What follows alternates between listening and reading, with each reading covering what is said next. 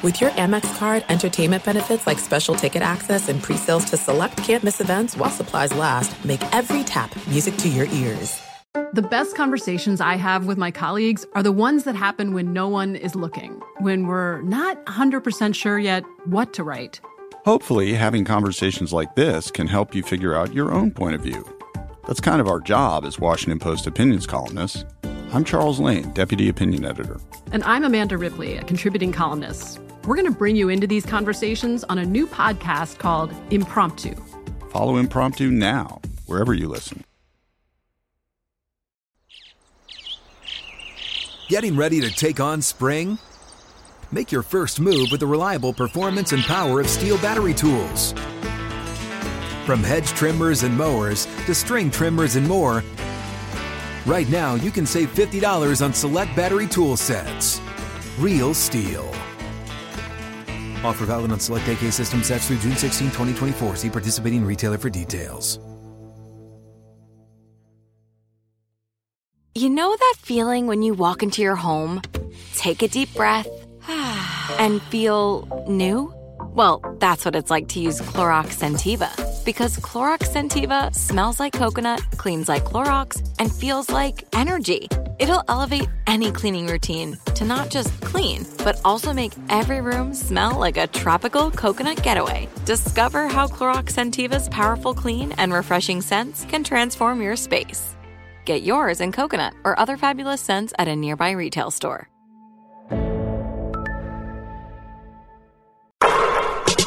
What's up, Open Floor Globe? I'm your host, Michael the Pod Pina, and I'm joined on the other line by my good friend, Sports Illustrated senior writer Chris Herring.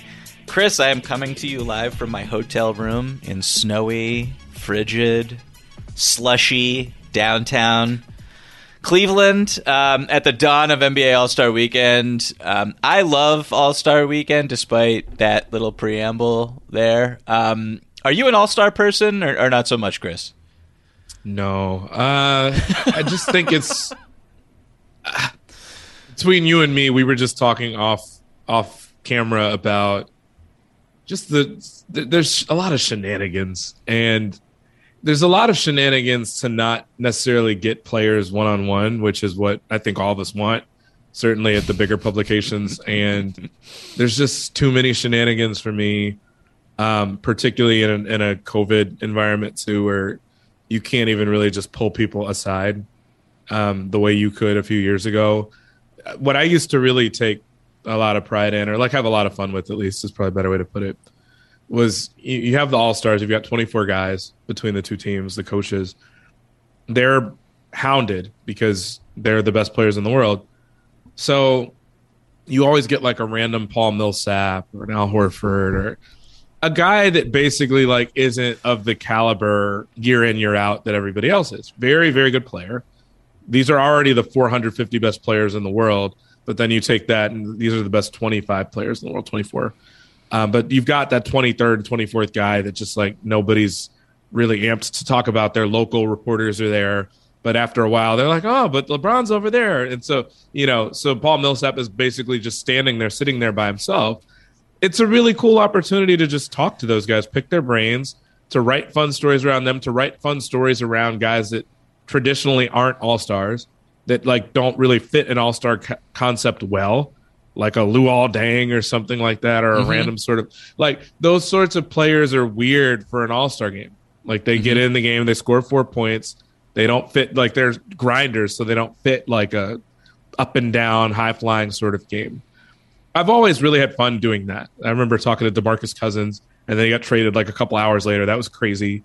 I remember that. I was there. That was funny. Insane. I asked him a question about why he gets blocks off, and he's like, bruh, you don't have to make it this conspiracy theory. It's that I can't jump. I'm horrible at jumping. But like just fun responses where it's like, to me nowadays, what I really enjoy is like something where not all the cameras are on and there aren't 10,000 people watching. Now that we have to do so much stuff through Zoom, all of it is like that. But it's just cool to have conversations where you may use it, you may not, but there's not pressure on it. Because if you don't use it, it doesn't hurt anything. If you do use it, it's not so far out there already where everybody's already heard the response before you even get back to your computer. So I liked it for that reason, but because now it's getting more difficult to do it that way, it's just a spectacle, and I don't get that much out of it personally. Chris, that was a very inside baseball answer that I was not expecting, but I appreciate it, and I bet our listeners gleaned a bunch of insight from it. So thank you for that. I was more asking, like, are you as a human being? Do you like? Are you? I guess there's like two camps of people who do this for a living / just love basketball, and it's like, are you? Does like the inner child in you pop out during the dunk contest, or like when the game is actually happening, are you like, these guys aren't trying, screw this, I hate everything about this event? Like, in those two camps, which would you say you are?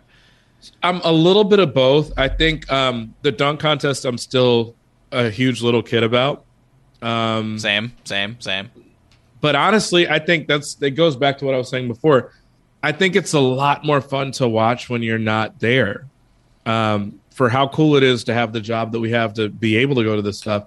That's an event that kind of sucks to watch live because you can't really conceptualize how cool it is until you've seen the replay. And so, I mean, every now and then you've got a dunk that is just so spectacular that even in real time, it's crazy. But like, to have the TV to watch and see all the angles of the replays is insane. And there are a lot of dunks that you go back and look at now and you're like, wow, the crowd really didn't grasp how amazing that was. The Dwight Howard dunk where he did that thing and he kind of smiled midair and twirled around. And I was watching it the other day, like, people slept on this, and the sleep potential is a lot higher when you're in person than when you're watching it on TV. So I really enjoy that one and feel like something's lost when you're there in person for it. The All-Star game itself with the Elam ending, I think, is a lot more fun too, at least when the game is close.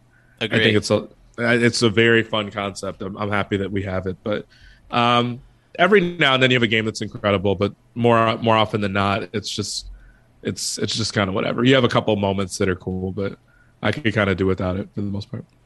Yeah, on today's show, we'll be opening up the mailbag to answer some long overdue questions, and you and I will be making a few All-Star predictions, which I'm very excited about. Very serious stuff. But first, a quick reminder to our listeners to please keep your emails coming to openfloormail@gmail.com. That's openfloormail@gmail.com. All right, so before we get into everything, Chris, I want to get your reaction to news from late last night that after a scary fall against the Utah Jazz a couple days ago, Anthony Davis has sprained his foot and will miss at least 4 weeks of action. The Lakers beat the Jazz in that game, but man, oh man, they are still in 9th place. 2.5 games up on the Blazers, 4.5 up on the Spurs and the Pelicans. This injury would keep Davis out of at least 11 of LA's final 24 games, I believe, assuming that he comes back on schedule, which is no guarantee with him.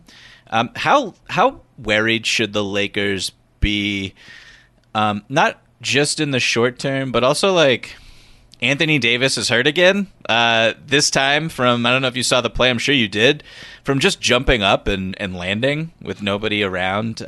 I just wonder if we'll ever see the guy we saw in the bubble again, honestly, and I hope so, because he was great, but it just looks less and less likely every day he gets older. So just in your view, just how concerned should LA be in the short and the long term here?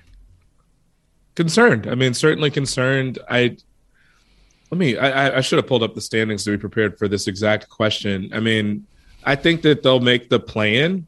I'm not really worried about that. Now, they might make it as literally the 10, depending on how stuff goes. You would expect that Portland may fall out. Maybe one team replaces them with everything that's gone on with their roster at the trade deadline. They'll probably make the play-in. I wrote this yesterday, and the piece that I wrote yesterday, I don't see at this point a path other than just LeBron being LeBron to, like, does anybody expect the Lakers to do anything here? Like, if they make the playoffs, they're going to make it as an 8, probably. And they're going to have to play the Suns or the Warriors, which I don't know how it's possible to feel good about any of that. Even if Davis is there, I don't know that you feel good about that. Like, they're obviously a better team with them, and you feel really good about how LeBron is playing, but the whole point of having LeBron and AD and to some extent their rationale for getting Russ, was that if we're down one of these guys, we have two others. Okay, Russ has certainly not been at a star level this year, so you've basically got one other.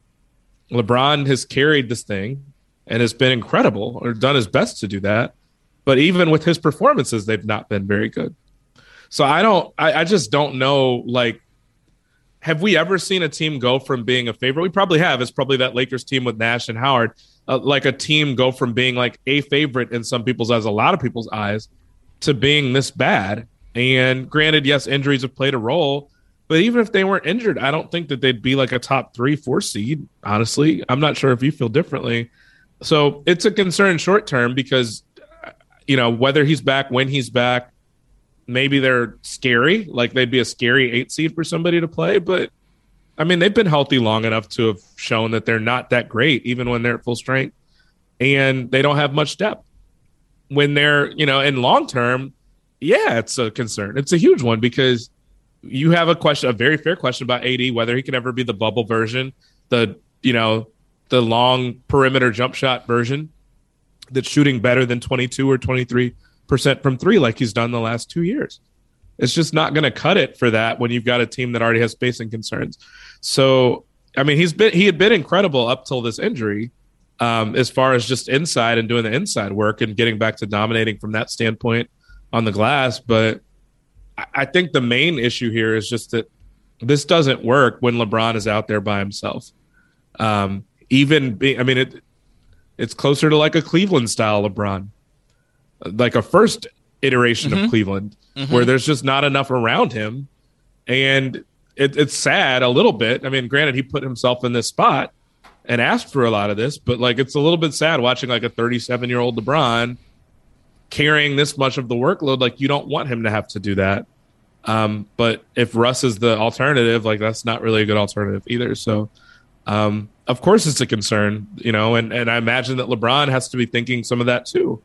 I imagine part of the reason he left Miami when he did was the fact that Wade's knees were going a little bit. Now, granted, he was older than AD, but if AD's body is having the same sorts of problems, which he's always had injury scares, I just don't know what this is supposed to look like for LeBron or anybody else long term. So Davis, it's funny, you know, coming into this season, I think I was like, I had them in a high tier in the Western Conference because I thought Davis would be great. I kind of excused last season on the bubble and the short turnaround for the Lakers and all the teams that were in the bubble at the end basically broke down last season, and it was understandable. This season, like, I thought he would be an MVP candidate. I thought he would be clearly the best player on the Lakers. That just hasn't happened. I think defensively he's played. He's had moments of, okay, this guy is a total game-changing presence, and entire games, in fact, where he's been like that and looked like that. But offensively, like, Russ has opened some things up. I think it's understated. The positive impact Russ has had on Westbrook is giving him more touches around the rim. Their pick and roll is still a little, you know, it's still pretty effective when they're small and the floor is spaced. But like, his mid-range jumper is just it's just not a weapon like we thought it could be. The 3-point shot is just not even close. I mean, what's he shooting, like 17% or something? Like, it's just it's really concerning. And I like long term, short term, I think it's just like, it's whatever. Honestly, it's like the Lakers aren't that good, and they made no moves at the trade deadline. Reportedly, ownership was just like, you got yourself in this mess. You in this mess. You figure it out, which is kind of like, well, kind of, but kind of not. Like, they're the players. Like, someone else puts the team together. Someone else is unwilling to pay Alex Caruso. So I don't really. That's not fair. But yeah, like, in the short term, I don't think that they're going to do anything. If they do actually make the playoffs, they're just going to get waxed by Phoenix. Like, that's just what's going to happen. Phoenix is you remember when people argued last year that, like, it was a fluke that Phoenix won because of the AD injury? First of all, I wasn't convinced of that. Phoenix was pretty solid the whole series before that, and Chris Paul was like out of his socket. Yeah. So, like, he wasn't able to shoot. So But like people, there's a certain Lakers exceptionalism that exists within parts of the fan base. I won't say it's everybody, but like, granted, AD, I think people are used to just looking at playoff matchups and saying, okay, AD, LeBron, this is the Lakers. Even if they're the lower seed, the Lakers should be favored here, all things being equal. Okay, yeah, but people are thinking about the bubble AD. They're thinking about a LeBron that's fully healthy, which he was not. And the Suns were really good last year, and people thought that they were probably fluky because they just so happened to finish near the top of the conference last year. They were really, really good the whole year. And they've been better this year, and they've been really good this whole year. What is it now, 19 of 20 that they've won? And that they already had an 18-game winning streak earlier in the year? Like, they're really, really good. If you end up playing them, you're not going to win. And unless, again, like you and Davis, if you, LeBron, and Anthony Davis just go supernova, you've got a shot. But I'm not even sure then I would take them, especially with home court advantage for Phoenix. So I don't know. Like people, I think for a while they've just quietly, like people have just kind of been quiet about the fact that the Lakers are not anywhere near a favorite anymore out of the West. I mean, obviously they're not when they're in play-in range. But it's weird because I feel like it hasn't gotten that much attention because they're still on national TV. They've gotten some benefit of the doubt because of the injuries.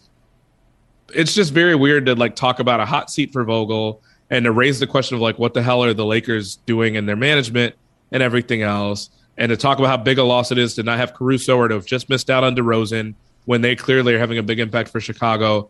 You can't have all those conversations at the same time without acknowledging that the Lakers are not a serious contender. They just haven't been for months. And I don't know. We know that, but like, it's just not enough people have just straight up said it.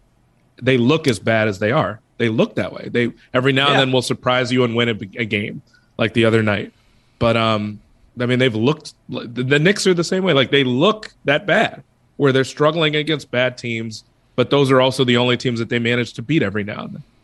Every now and then you'll reach up and you'll beat a Warriors club, but it doesn't feel real. It feels like there are aspects of it where it's like, oh, they caught them slipping on a given night. But anyway, neither here nor there. It's a huge long-term problem. And I think a big enough one to like this offseason, Vogel's probably out at this rate. I would assume so. which I hate that for him. I mean, he's certainly made mistakes. I wrote that in my column a couple days ago, but you know, I think he's a good coach. I think that this roster was a disaster to start, but I think you do have to really take a look at what you have. And even with that, I don't know what you do. Like, can you realistically break up LeBron and AD given the agency situation? Do you just get another coach? Do you just blow up the rest of the roster around them? I don't know what you do, but like if AD's not healthy, none of it matters. And, you know, and if LeBron is going to be nicked up, which he's going to be probably at this age, does it matter? I don't know. There's more questions than answers with this team right now. I feel like I'm going to, first of all, apologies to listeners who are screaming and pulling their hair out about us talking about the Lakers again. But it's kind of like, I'm sorry, like LeBron is having, if the team was okay and they had sensible pieces around him, he would be in the MVP conversation. He's been so good. It's like historic what he's doing. Makes no sense. So did you get asked? Can I ask you something really quick? Did you get asked by Tim Bontemps from ESPN to take part in that straw poll? I did, yes. Okay. So LeBron was not on the ballot. Like he didn't finish at all with a single point in MVP voting. I kind of wrote it down and scribbled out some names. I had to scribble out LeBron's name because I'm like, oh, wait. The Lakers record is this. I can't make a good argument for him within what the standings are to include him. He's been one of the 5 best players in the league this year. I don't even think there's a question. So depending on how you ascertain value, that's where that question lies. But you can very easily, I think, argue with everything taken into account, he's been one of the 5, if not 6 best players in the league this year. Like statistically, he's been off the charts. Look at what he's done for the last 2 months. Like he's been insane because he's trying to do all of it by himself on a team that's not good. Even when Davis has been out there, has not really been that good. And he's had to make up for the stuff that Russ isn't doing or have to clean up some of the stuff that Russ is doing. He would be, people complain about LeBron not having gotten his MVPs. Complain about this roster that is making it to where he can't even be in a conversation for one, especially when so many guys are getting hurt Curry is shooting historically poorly for himself to a point where you've got guys like DeRozan in the conversation that I don't think anybody dreamed would be in it. So yeah, it's bad. It's that bad. I voted for DeRozan, not first, but I had him on. I did too. I did ballot. too. He was either 4th or 5th on mine. I think he was 4th on mine. He's ridiculous. Real quick before we move on, because we're spending a lot of time on this.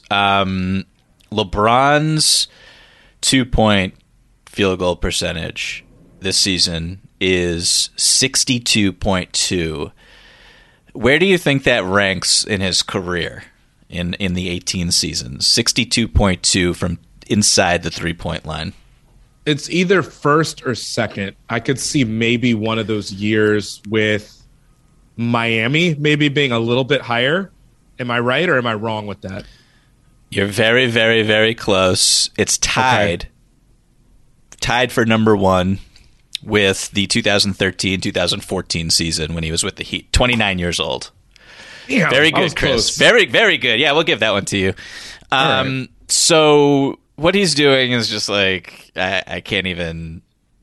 It's like unfathomable, honestly, Jeez. Given the circumstances, given his age, given what's around him, he's playing with Russell Westbrook, and the numbers would be even better, honestly, if he was in a better environment, someone that is on him, sure, but it is what it is.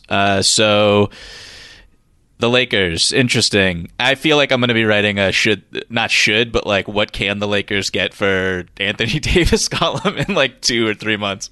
They need to be considering it. I just don't know that they will with the agency situation. Like, that's the other thing that comes into play, which I feel like that was something I wrote about when I covered the Knicks constantly, with the CAA connections to the Knicks and how they always bent over backwards for CAA and Carmelo's agency. And it's like, this is actually more intertwined because of that, because of all the guys that have ties and, tentacles in that orbit. But it creates problems like this. So it'll be fascinating. Let's move on. There are some things that are too good to keep a secret. Like how your Amex Platinum card helps you have the perfect trip. I'd like to check into the Centurion Lounge. Or how it seems like you always get those hard-to-snag tables. Ooh, yum. And how you get the most out of select can't-miss events. With access to the Centurion Lounge, Resi Priority Notified, and Amex card member benefits at select events, you'll have to share. That's the powerful backing of American Express. Terms apply. Learn more at americanexpress.com/withAmex. Hey, this is Christina Quinn. I'm the host of Try This, the Washington Post's new series of audio courses. The idea behind Try This is to become better functioning humans without having to comb the internet for countless hours. In our first course, we learned how to sleep better. Now, we're going to learn how to make our friendships stronger. I'll offer expert tips that are doable, and I'll keep it short. So let's do this. Class is in session. Find Try This from the Washington Post wherever you listen. Okay, so let's do some All-Star predictions. There's the Rising Stars, there's the 3-point shootout, the dunk contest, the actual game. We did a roundtable on SI.com that should be up right now, where we kind of made our predictions for all of these events. Again, super duper serious stuff here. Just like hours of sweat went into the decision making process, research, hours of research. Let's start with Rising Stars, not Rising Stars. Yes, Rising Stars. Let's start with Rising Stars, which it looks like they're changing. They changed the setup this year. There's 4 teams that were picked by 4 iconic players in NBA history, and they'll be playing this like round robin style game, tournament, whatever. I'm going to be attending it tonight. Can't wait. Going to be great. But when you looked at the rosters for these teams, Chris, like which one do you think is going to emerge at the top of the heap? So I had to just like even look at how it worked, first of all, because like you said, it's like this weird round robin thing. You got 4 teams instead of 2 for Rising Stars, which I did not understand that. But then once you broke it down, I looked at it. I thought Team Peyton was the best roster, which has LaMelo, Scotty Barnes, Ayo Dosunmu, Bones Highland, and you have Jonathan Kuminga, who just got added to the team, but I was kind of surprised he wasn't on it to begin with. So I would take them. I mean, you've got a mix of shooting, you've got some length, you've got some energy, you've got defense, and you got guys that can create their own shots. So I would take them without really thinking about it too much. But then again, this is one of those things where you need to seek a little bit of help if you've got money riding on this Rising Stars thing. So I don't particularly care. They're young guys. Anything could happen. They're going to be trying to impress us. But that's the team that I would take. So we are in line. That is also the team that I selected. It was funny because I was looking at, when I first looked at the rosters, I saw Team Rick Barry, has Cade Cunningham and Evan Mobley and Franz Wagner. I liked it too. And I was like, I liked it too. Those are like the three best rookies. So sure, let's go there. And then I was scouring through and I was like, oh, I didn't even realize that LaMelo Ball was in this competition. Right. And I was like, he's a legitimate all-star. So I'm going there. And then I'm looking at the roster. And I'm like, I love Scotty Barnes, all the players you mentioned, plus Jaden McDaniels, who I feel is going to win a Defensive Player of the Year trophy at some point. And I was like, like if they actually try, like the defenders on this team are ridiculous. Exactly. They may try, not knowing, they're too young to know they're not supposed to be trying. But I feel like there's a lot of defense on that roster, and there's some shooting where when I start thinking about Cade's roster and Mobley will be giving effort. I love that dude. Like, it was hard for me not to pick them, hard for me not to pick Franz. But I was like, there's more shooting on the roster that we were just talking about than on the roster with really the first few picks of the draft. And I just feel better about the team that we both had. Okay, so let's move on to the 3-point contest here. The participants, interesting slate. C.J. McCollum, Trae Young, Zach LaVine, Des Bane, Karl Anthony Towns, Fred VanVleet, Luke Kennard, and Patty Mills. A lot of really, really good shooters for sure. Did anyone? I'm so bad at picking this because me too. It's just it's like everyone's good, but also nobody. You don't know how people are going to respond to the rack. And I think I picked Trae Young a few years back or 2 years. I don't even remember when he was in it, and he was terrible. And I was like, okay, cool. Do any of these names kind of stand out to you as a favorite? Yeah. I picked VanVleet. I don't know why. Wow, I was not expecting that. I don't like to pick the favorite in events like these. I like if Steph is in it, even if he's in it, I don't pick Steph. It's just like too easy. But it's a weird slate of guys. Not weird, but like it's just you have it kind of runs the gamut of players in the league. You have like a legitimate star. You've got legitimate all-stars on the team. You've got guys that are kind of more like role players. It's kind of a fun slate of guys this year. But I don't know. Like VanVleet has been hot lately. He shoots well. I feel like the way he shoots, maybe he gets up a little bit higher in the games than he needs to for a 3-point contest. But I feel like the stroke is relatively consistent. I could see him doing it. I don't know. I just kind of feel like for certain people, like LaVine's in it. He's a very good shooter. I kind of feel like he knows what the pressure is, but it's different for a dunk contest than a 3-point contest. I feel like Trae, it's so rare for me to see Trae shooting right from the line. This dude's normally pulling up from 40. So I like someone that kind of takes these shots, a lot of these shots in a game.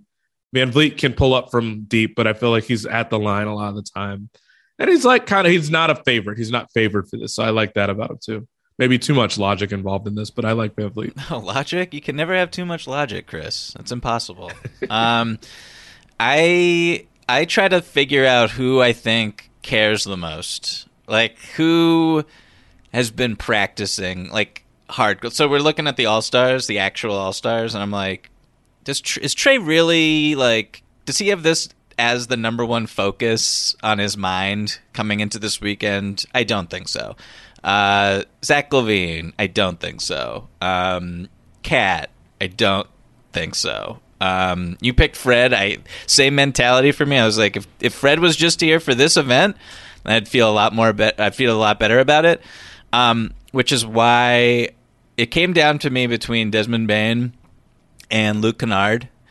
And I don't know why I've always been pseudo-infatuated with Luke Kennard, but he's just, like, every time he shoots, man, I just think it's going in. Like, every single time. Maybe it's because he's left-handed and the stroke looks so smooth, but I actually did do a little bit of research here. Not that it took hours like I was mentioning earlier, but went to NBA.com, looked at some of the splits, and on catch and shoot, he's like 45% this season. When he's wide open, he's 50 point something percent, and like 50.9 or 51.9. I'm like, okay, that's very good. And there are no defenders in this contest, so I'm going Kennard. And I don't feel super duper confident about it because you can't with that many people. And like the thing that's weird about the contest, you have so many players that are better than the guy that you're ultimately picking to win. Same with me and Van Vliet, even though he's an all-star himself. So it's like you have to kind of take that out of the equation. And so you could never feel good about it. Even if you pick Steph, you can't feel good about it because the guy might just miss a few or anything else might happen. And they've added in those damn money balls. They have you could put all the money balls on one rack, so you don't know where the guys are going to do that. Like, it would be very hard to handicap something like this because you don't know where guys are going to place their money balls for first-time contestants. So or if the league is just going to up and make every shot a money ball, which I feel like they change the rules with it every other year. So it's impossible to. That's why I'm saying like those phone numbers they give you, like the helplines that they give you, like in case you're struggling with gambling. If you're really going in on some of these events, I'll give you the 3-point contest, but like if you're going in on Rising Stars and if you're going in on like the skills competition, like maybe it's not appropriate for me to be like seek help because it's saying a lot, but like no, I agree. You should seek help. You might at least want to put the number in your phone. I'll put it that way. If you're gambling on these things, yeah, I think you should definitely seek help. There are some things that are too good to keep a secret. Like how your Amex Platinum card helps you have the perfect trip. I'd like to check into the Centurion Lounge.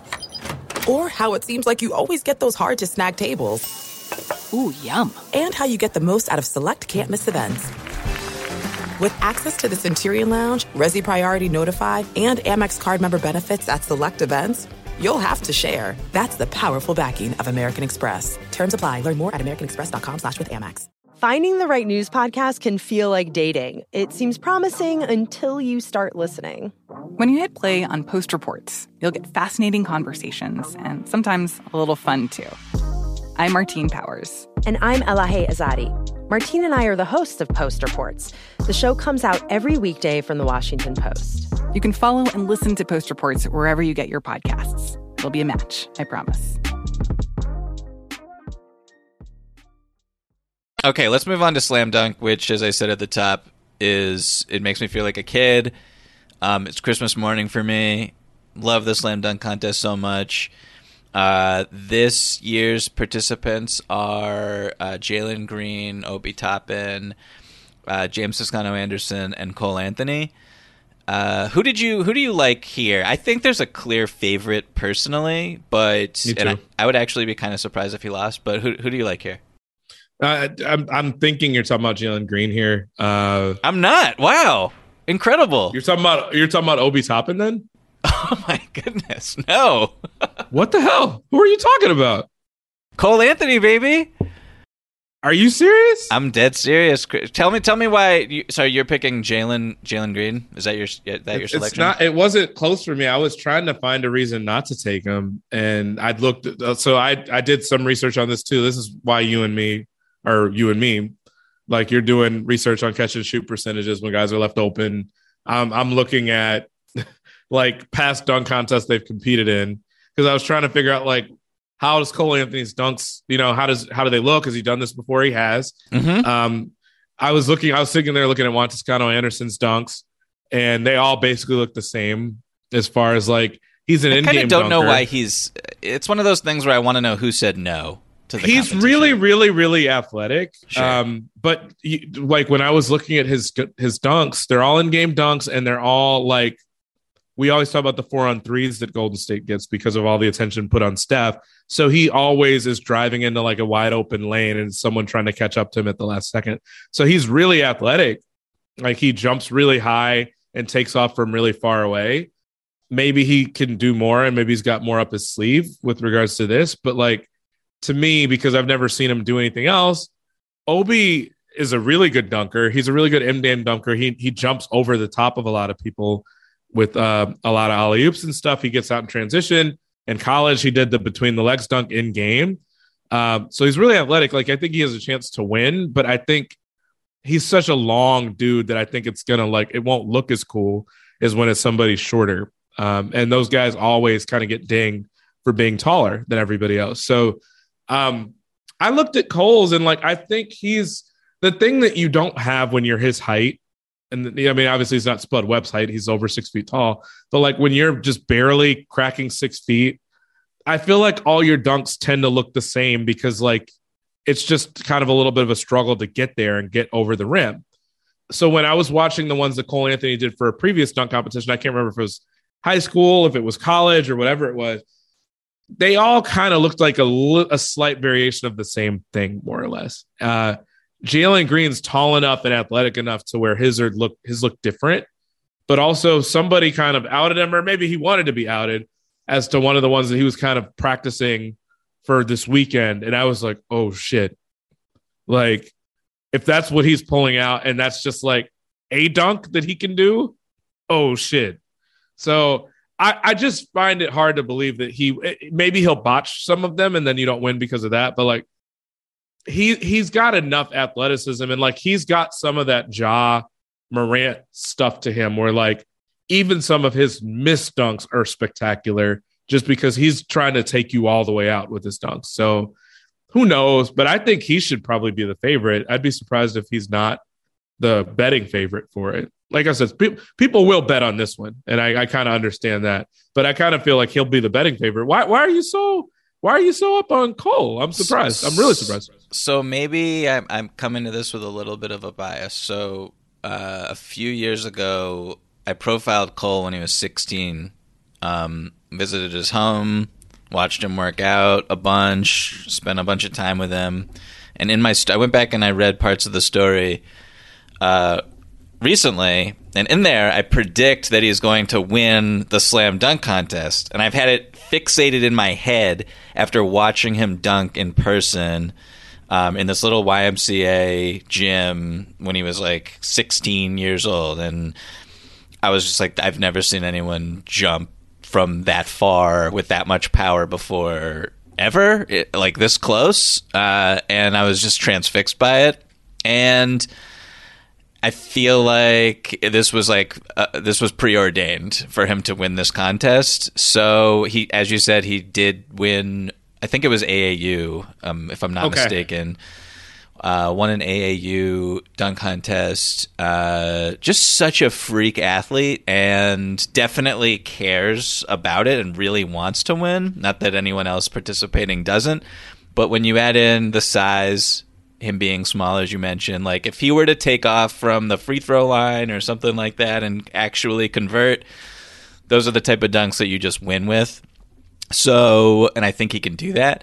So that's my logic here. Yeah. We'll see if I'm right. But like Jalen Green's like just an absolute monster. And also I want to say like, really wish Ja Morant was in this contest because he could have one of the greatest performances of all time. And I hope he does one at some point. I know he told his dad, I know, years ago that he would participate in the NBA Slam Dunk Contest at All-Star Weekend when he became an All-Star. If he becomes an All-Star, he would do it. So his dad told him, like, all right, you're an all-star now. What's going on with the Sun Contest? And he's just like, actually, that's not going to happen. Actually, I'm going back on it. LeBron did that once upon a time where he said he was going to do it. He's like, I'm thinking it's early, but, I'm thinking I'm going to do it next year's dunk contest. Then he just never did. That was like 2006, 2007, and it just never happened. Which I will say, I think we overhyped that a little bit. Like, LeBron is a really good in-game dunker. There was a time in his career where he could have probably done something spectacular, but I do think he's a better in-game dunker, and that was kind of his rationale. It's like he don't want to ruin it or, not come up small. And it does put you on a massive stage, and there is something to be said for guys like LaVine at that point in his career, or like an Aaron Gordon, that they're really good players, but they're not. Nobody carries the pressure of that, though. I mean, granted, it's also like a 10-minute thing. So if it's not good, I don't think LeBron's any lesser because he wasn't the greatest dunk contest dunker ever. But I do think we've overhyped it a little bit. But I really hope Morant does it, because also, as we're talking about a league that now I think everybody's on full watch with Ja Morant and knowing how good he is. But when you talk about stuff that can build up someone's profile, like LaVine, before he became an all-star, this is what he was known for. And then it's like, oh, and he's like a really, really, really good player too. And, like a max level player, maybe a borderline franchise player. Ja doesn't need that necessarily, but I feel like when you talk about stuff that popularizes someone from a smaller market, that the league probably come next year will catch up on fully and start showcasing him in more games. This is the sort of thing that would probably help with that a little bit when you're at his level. So it could be something really good for him to do. And he's already starting to I feel like he's starting to build that persona and that demeanor too, of the idea of walking up to the kid that's wearing a Steph jersey in Memphis. Like the legend of Ja's being built a little bit this year. And it would have been cool if he'd done the dunk contest this season. It would have been very cool.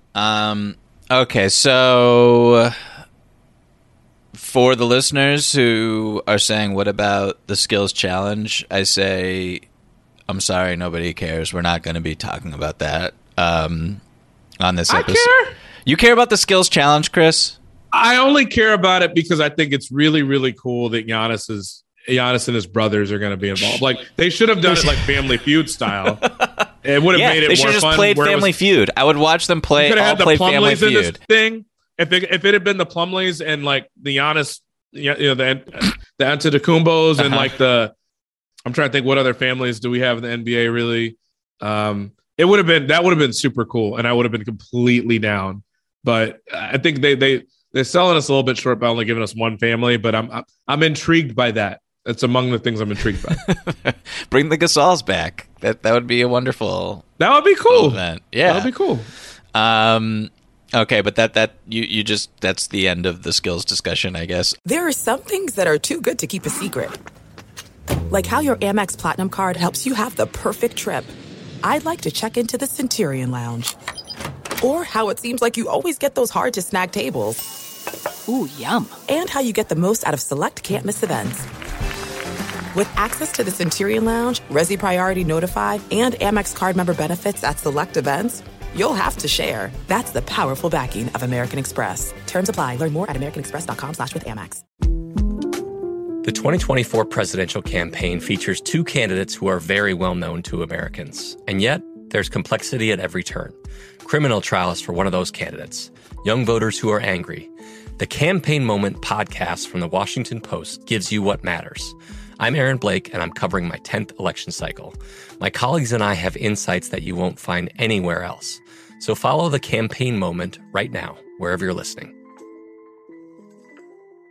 Let's talk about the game, the actual game. There was a draft. I'm sure a lot of people saw it. Rowan and I talked about it for a couple of minutes in our last episode. Kevin Durant and LeBron James on national television. And you look at these rosters in hindsight, and I don't know about you, but like Team LeBron is so much better. It's just like you know why? You know why it happened that way? Please explain. I mean, you know why it happened that way. Because a certain someone was trying so hard not to draft somebody that he jacked up the rest of his roster by just like playing keep away. Basically, I looked at the rosters though, and I was like, yo, with the exception of, I mean, Westbrook didn't make the game. And then obviously Durant is a former MVP himself. LeBron's got like the last 6 years worth of MVPs on his team, like league MVPs. And then he has himself. The only one he doesn't have is Durant. So And not to mention that he also has like Luka on his team. It's like, this is such a lopsided thing. Now, again, they're not playing hard, so like anybody could win still. But KD picked a horrible team. Like it's not good. And he's also not playing, which hurts his team. I forgot about that part. This is gonna be this has the potential to not be a good game. Like, I don't care enough to predict or project, but this team's not good relative to who LeBron has. Like, and LeBron wasn't taking it fully seriously either. Dude was laughing behind the clipboard half the time during the whole draft. So it's pretty hilarious how bad a team Durant got. I mean, when you have, so he has, real quick, I'll just run down the starters. Team LeBron is LeBron, DeMar DeRozan, he's like breaking Wilt Chamberlain records, so just on a completely different plane of existence. Jokic, who in my opinion is the best player in the world and should win MVP. Steph Curry, have you heard of him? And Giannis Antetokounmpo, who I think when LeBron picked him, he was like the hardest playing all-star in all-star competition, which like is a very funny way to put it, but like is also accurate. And like Giannis wants to win and cares about that stuff, so that matters in this context. They're going up against Joel Embiid, obviously wonderful MVP candidate. Ja Morant, Jason Tatum, who replaced Durant in the starting five. Andrew Wiggins making his first All-Star appearance. I wonder if he scores. And Trae Young, I'm a big fan of Trae Young, and could just take over the game. Who knows? But I think Ja will go hard because that's who he is, and he's not passive at all. He's not going to be one of those guys who's happy to be there. So if you're thinking that Team Durant has a chance, that's a player right there who's like, no one's going to foul him hard when he gets to the rim. You know what I mean? Like, he's just going to show the explosiveness. I'm sure there will be some dunks out of him in the game that will be absolutely incredible. But then like the thing is, like, then you go, so the starters are clearly in Team LeBron's favor. But then when you look at the reserves, I think Luka, and I don't want to step on, but I'm about to step on the next question, which is who is going to win MVP. I'm picking Luka for this because I just feel like this is a passing of the torch situation for him. Like, he's not been good in All-Stars so far. He has 8 points, I think, in both of his appearances. And I don't know, like, the way that he's played over the past few weeks, where he's just like, oh yeah, I'm probably, he's like daring anyone to say he's not the best player in the world again. I just feel like this is the time in your career where it's like, okay, the All-Star game is about showcasing, like, elevating yourself above other All-Stars, and winning All-Star MVP, I think it should matter. I think it does matter to some players. And I think this is the time for Luka to be like, I'm actually in that top tier. So I'm picking Luka there. He's like coming off the bench for this team. Chris Paul, who's just like, the All-Star game is Chris Paul, like, catnip. He's always incredible. He's like, he'll always be forever. I mean, he's so selfless and sets everybody else up. Having him on your team in All-Star is incredible. He'll probably be in the closing five if the game is close. So it's just no contest to me about who's going to win and whatever. I hope that it's more competitive than that. But who do you think is going to win MVP, Chris? For me, it's LeBron, and I don't have to think about it much. I mean, obviously it might not be him, but you take into account what we were saying earlier about the Lakers and the fact that they're not likely to really contend or be playing for much, were their expectations after this season that they've had. So LeBron doesn't have much to look forward to. He probably knows it's going to be a really uphill climb to try to do what he wants to do with that the rest of the season. And also that this game is being played in Cleveland. And also that this game is one that LeBron generally goes pretty hard to try to win the MVP. Like, he very much has legacy in mind. I think he's very mindful of like how many All-Star game MVPs he has and how many league MVPs he has, because he's constantly stacking it up against the other guys that are in the kind of the pantheon and in the rarefied air he is. So I absolutely think LeBron wants to win it. I think the Cleveland part of it probably means something to him in a way that we hadn't really factored in. And I think that in a year where there's not much else happening, where he's playing as well as he's really played in years, despite the fact that he's not going to be honored for it in the form of an MVP, I think he's going to come for the trophy. I don't know if he's going to win it, but I think he's going to try. And I think, generally speaking, his effort level's really high in first halves when he feels like there's a chance to win it, until he realizes that, like, oh, actually Giannis is going to get it because Giannis has made his first 14 shots or whatever. Mm-hmm. So I could be wrong, but I think LeBron's going to make a really concerted effort to get it. The Cleveland aspect is very interesting, and you're right. Like, if LeBron wants it, then he can take it because he's LeBron. But that's why I kind of I foresee a changing of the guard type of event here with Luka. But I could totally be wrong, and all of this is actually meaningless, so it's okay. Okay, that's enough All-Star talk. Let's open the mailbag, Chris. We have this really interesting one from Alec, who writes, if you were Sean Marks, would you rather have Kyrie Irving for half of the Nets games or add a player that is half as good for every game? Let me elaborate. I am pulling stats from 538's Raptor. In Kyrie's most recent 3 seasons of, quote, regular availability, around 2,000 minutes or more, he has averaged 8.5 wins above replacement. But would you rather have a player with half of Kyrie's wins above replacement for every game? That would be about 4.25 WAR. Here is the list of players who are averaging between 4.3 and 4 WAR this season. I feel really weird saying WAR as an acronym, but anyway, here are the players.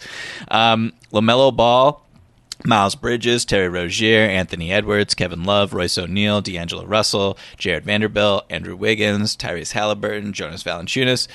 Alec writes, please disregard team chemistry for this exercise because there are so many people who think it would be addition by subtraction. I have never been a Kyrie fan, but he is clearly a very talented basketball player who impacts the game in a major way. So, Chris, I'll throw it to you. This is actually a very interesting question. The players I just named are all good. I don't know if any are as talented or can have the type of impact in a playoff series that Kyrie can, but Kyrie cannot play games as of right now in Brooklyn, which complicates things. So would you rather have, I guess like a replacement level player, or not? It's not really an accurate way to put it, but just one of the players that I listed who was not Kyrie for every game, or would you rather have Kyrie Irving on your team in the vaccinated context that he's in? I looked at the list for this year, for right now, I would probably rather have one of these guys over Kyrie for every other game. The other ones, I don't necessarily know that I trust them in a playoff context. Okay. So that's why. Like LaMelo obviously is great. First of all, I thought it was really interesting. The first 3 guys you mentioned were all Hornets, by the way. It is interesting. LaMelo, Miles Bridges, and Rozier. But Anthony Edwards is going to be incredible at some point. Like, he already is in flashes and moments, but I don't know yet, like, whether or not. Also, Kyrie's a point guard, so the role that you're asking him to play is different, particularly now that you don't have Harden anymore. It's a different role. It's a different context. You can't just plug in Kevin Love. Like, if you're plugging in someone for the Nets, who I would want, the one person from this list I would want is Halliburton. He plays like more of a vet, despite the fact that he's young, which shows in like his assist to turnover ratio. He can have the ball, but doesn't have to have the ball, but he's playing hard. Like, he's a smart player. And I think those sorts of contributions night in, night out are ones that any team would benefit from, let alone. And I think it's why, like, obviously I follow a lot of people from the Knicks fan base because I used to cover them and had a book to promote to them. They were like heartbroken that the Knicks were talking so much about potentially trading for De'Aaron Fox, not even knowing that maybe the Knicks did know that Haliburton might be on the market. I don't know who knew that. But Knicks fans were like, wait a minute, like that's all it took to get Fox, or how it took to get Haliburton, and we're sitting here talking about Fox? Like, you know, and I think there are probably a lot of fan bases that felt that way, that if he were available, that they would have been willing to get off of some of their young pieces or some of their decent trade assets to get somebody like that. I think part of it is that like he fits so many situations and that he's such a smart player where normally there's a really steep learning curve for young guys. I'm sure there's one involved with him too, but he's just a guy that, you know, in terms of the plus minus, in terms of the advanced stuff that you and I look at, but also fits the eye test enough. Like he's not wildly athletic, but is a really, really good player in a way similar to like Brogdon was. Maybe he's better in some ways than Brogdon is. But, you know, I think that he's a player that I would feel comfortable. What you're talking about, what you literally can't have with Kyrie is consistency because of him being in and out of the lineup. So for me, I'm looking at that list that you gave me and I'm like, who's most consistent? And I think you can maybe make an argument for other guys, but who's most consistent as a point guard? Rozier's number is higher as far as his contract. Haliburton, the value that you get for him right now is just fantastic. I would pick him. Yeah, it's a really fascinating thought exercise. I think I know what Daryl Morey would say. He would say Kyrie Irving 10 times out of 10, and particularly on a team that has KD, that now has Ben Simmons, assuming Ben Simmons looks like what he has throughout his career, that has Seth Curry, that has some vets, maybe Joe comes back, we'll see. They have the great Cam Thomas. But I think like knowing I have Kyrie, even in a part-time context, he just lifts my ceiling and he can make my offense basically unguardable. I don't think any of these names can make me invincible in the same way. So I see the consistency factor for sure, and I would totally get that argument. I think I'm probably wrong about this, to be honest with you, if someone can be wrong, but like I would rather have, say, like Haliburton's a really fascinating one, but in a playoff series or like a finals, which is like really what matters here. Like this team is built to win the championship. Right. I just don't know. Like I would rather have Kyrie for 3 or 4 games in the finals than I would have Andrew Wiggins for all of the games or Haliburton for all of the games. See, yeah, it's I just think it's all really interesting until like look at the impact that Draymond not being available for the one game was in that series against the Cavs. Like I think it's easy to say that from the outset, but then when you get into it and you have a game 7, it really kills you if Kyrie can't be there for a game 7. Let alone a game 7, a game 4, and a game 3, or whatever it would be, or however it would shake out. Like if he can't play 3 games, or God forbid 4, because of the home road split, that's like, I mean, I guess that is legitimately just the question that's being asked. Would you rather have half of someone? But it might be less than half, depending on the way the series shakes out. I can't get behind that, because that's essentially what we saw Brooklyn play with last year. Now, granted, it was him and Harden that were hurt, but that was enough to take them out of a series that they would have won probably.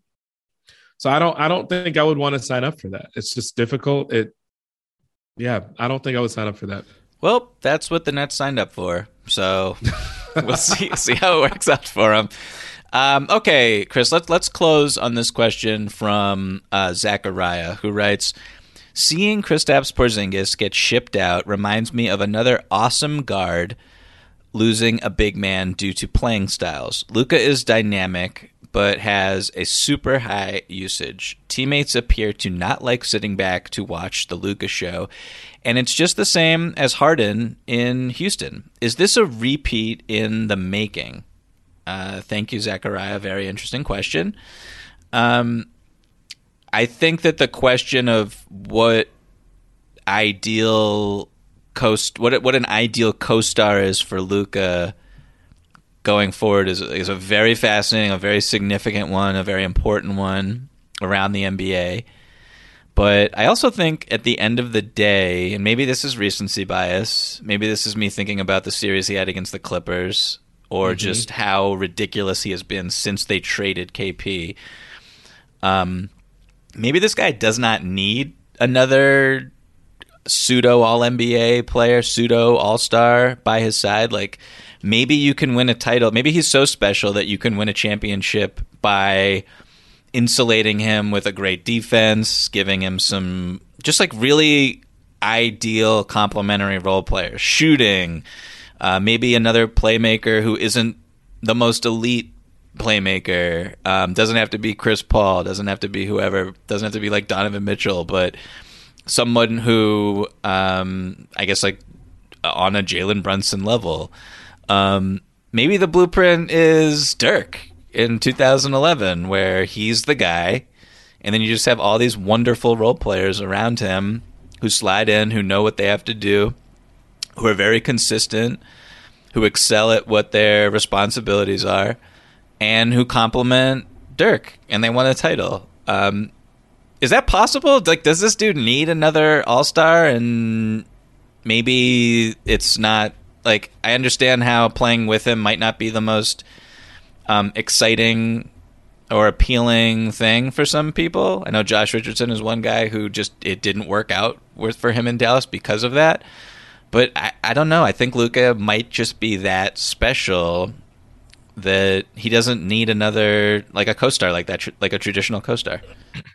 Yeah, I mean, the interesting thing is that the reader, what was the reader's name? The reader's name is Zechariah. It's a good question. I just think that, like you said, I think the point you raise is good too, that a second star doesn't necessarily make you a better team if it's not the perfect fit. So Harden went from a situation where he was just kind of the guy, and then they brought in Dwight, and then they bring in Chris Paul, and they bring in Russell Westbrook. And then James Harden goes and joins two stars in Brooklyn, which granted, I think we kind of see how that broke down. Chances are if they play together long enough and you don't have the craziness with let me not label this crazy, but the vaccination stuff with Kyrie, and they just stay healthy, they probably do get a title at some point in Brooklyn. I know you certainly were very big on that at the beginning of the season. They had some depth to their team. They ended up getting Aldridge back as well. Like, this was a team that I don't think anybody was going to want to play, and like probably does beat the team that won last year. So I say all that to say this: like, Harden has led the league in assists. Yes, there were probably people that got tired of just sitting there, standing around, but he led the league in assists at one point. Like, he's not someone that can't pass the ball. It's that was the style of play that he was using, that D'Antoni at some point was kind of saying, we should do this, we should try this, we should utilize this. So Luka does that too. Luka moves the ball plenty. He's one of the best passers in the league. You got to be really careful about who that second star is, because you get someone that clashes with them, which I don't know that he and KP were clashing necessarily, but like, that was not a perfect fit for him. And I think it was fascinating that they got Bertans for Porzingis, because it's like, okay, so if what you like about Porzingis is his range, we'll just go get a dude that's the same height as him. They can shoot from just as far away. He doesn't have the same skill set. He's certainly not a star, but like, we can replicate enough of the other stuff that KP does. Right. We'll just get somebody that can shoot from that same distance. So they, I think it was smart for them to get off of that deal, because his deal alone was going to make it too difficult to bring in somebody else that, in that role. And so now, I don't know. I don't know who that second star is. I think they have that big question coming up with Brunson that will be interesting to see how they play that, because I think a lot of people are going to want him, but I don't know if you can max him. If you're Dallas, you certainly can't give him the full max. I don't think you'd want to. No. But somebody will give him a lot of money. That would be a big hit for Dallas, but certainly I'm not advocating letting him go, but like, you probably do want to remake this roster quite a bit, if depending on what happens this year and how far they get, because Luka is incredible. We all know it. And I think he can be built around. I think it's just a question of how to do it. It's going to be really interesting to see. Spencer Dinwiddie was a fascinating piece to come back in that trade with KP. And I think I said this already, but he seems to me like he could be insurance for Jalen. And Spencer, 2 years removed from the torn ACL, if he looks like the guy who was in Brooklyn before he was injured, then he's a completely different player than he was in Washington, and people should keep that in mind. But yeah, I don't know. I mean, it's fascinating. The heliocentricness of Luka is really reminiscent of Harden, but ultimately Harden and CP and the pieces that they had around them, Capella, Eric Gordon, on and on and on and on and on. That team should have won the championship, frankly, if they were thwarted by like the greatest assemblage of talent in the history of basketball. So I think it's definitely possible. I think Luka's great. Controversial opinion. I picked him to win the All-Star MVP. Like, I just think he's a superhuman offensive force, and maybe the Dallas Mavericks should value just flexibility and finding the right role players than really going all in on another star again. I don't know what the right path is, but it's going to be really interesting to see. Chris, I think that does it for today's show. Thank you so much for being your wonderful self. Thank you so much to our listeners for all the emails. We have a ton more to get to next week. Keep them coming, though. Please. The questions have been fantastic. openfloormail@gmail.com. That's openfloormail@gmail.com.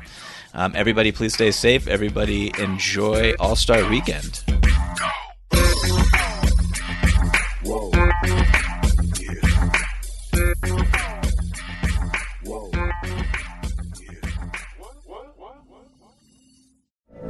From BBC Radio 4, Britain's biggest paranormal podcast is going on a road trip. I thought in that moment, oh my God, we've summoned something from this board. This is Uncanny USA. He says, somebody's in the house, and I screamed. Listen to Uncanny USA wherever you get your BBC podcasts, if you dare.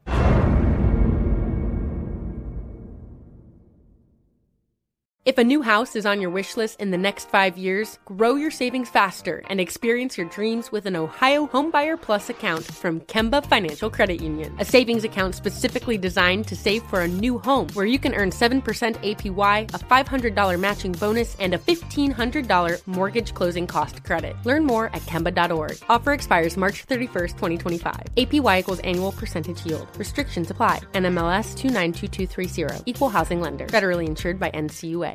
Live Nation presents Concert Week. Now through May 14th, get $25 tickets to over 5,000 shows. That's up to 75% off a summer full of your favorite artists like 21 Savage, Alanis Morissette, Cage the Elephant, Celeste Barber, Dierks Bentley, Fade, Hootie and the Blowfish, Janet Jackson, Kidz Bop Kids, Meghan Trainor, Peso Pluma, Sarah McLachlan. Get tickets to more than 5,000 summer shows for just $25. Until now through May 14th. Visit LiveNation.com/Concert Week to learn more and plan your summer with Sean Paul, Sum 41, 30 Seconds to Mars, and Two Door Cinema Club. Being a chef means keeping your cool in the kitchen. And with Resi Priority Notify and Global Dining Access through my Amex Platinum card, right this way. It's nice to try someone else's food for a change. That's the powerful backing of American Express. Terms apply. Learn more at americanexpress.com/withAmex.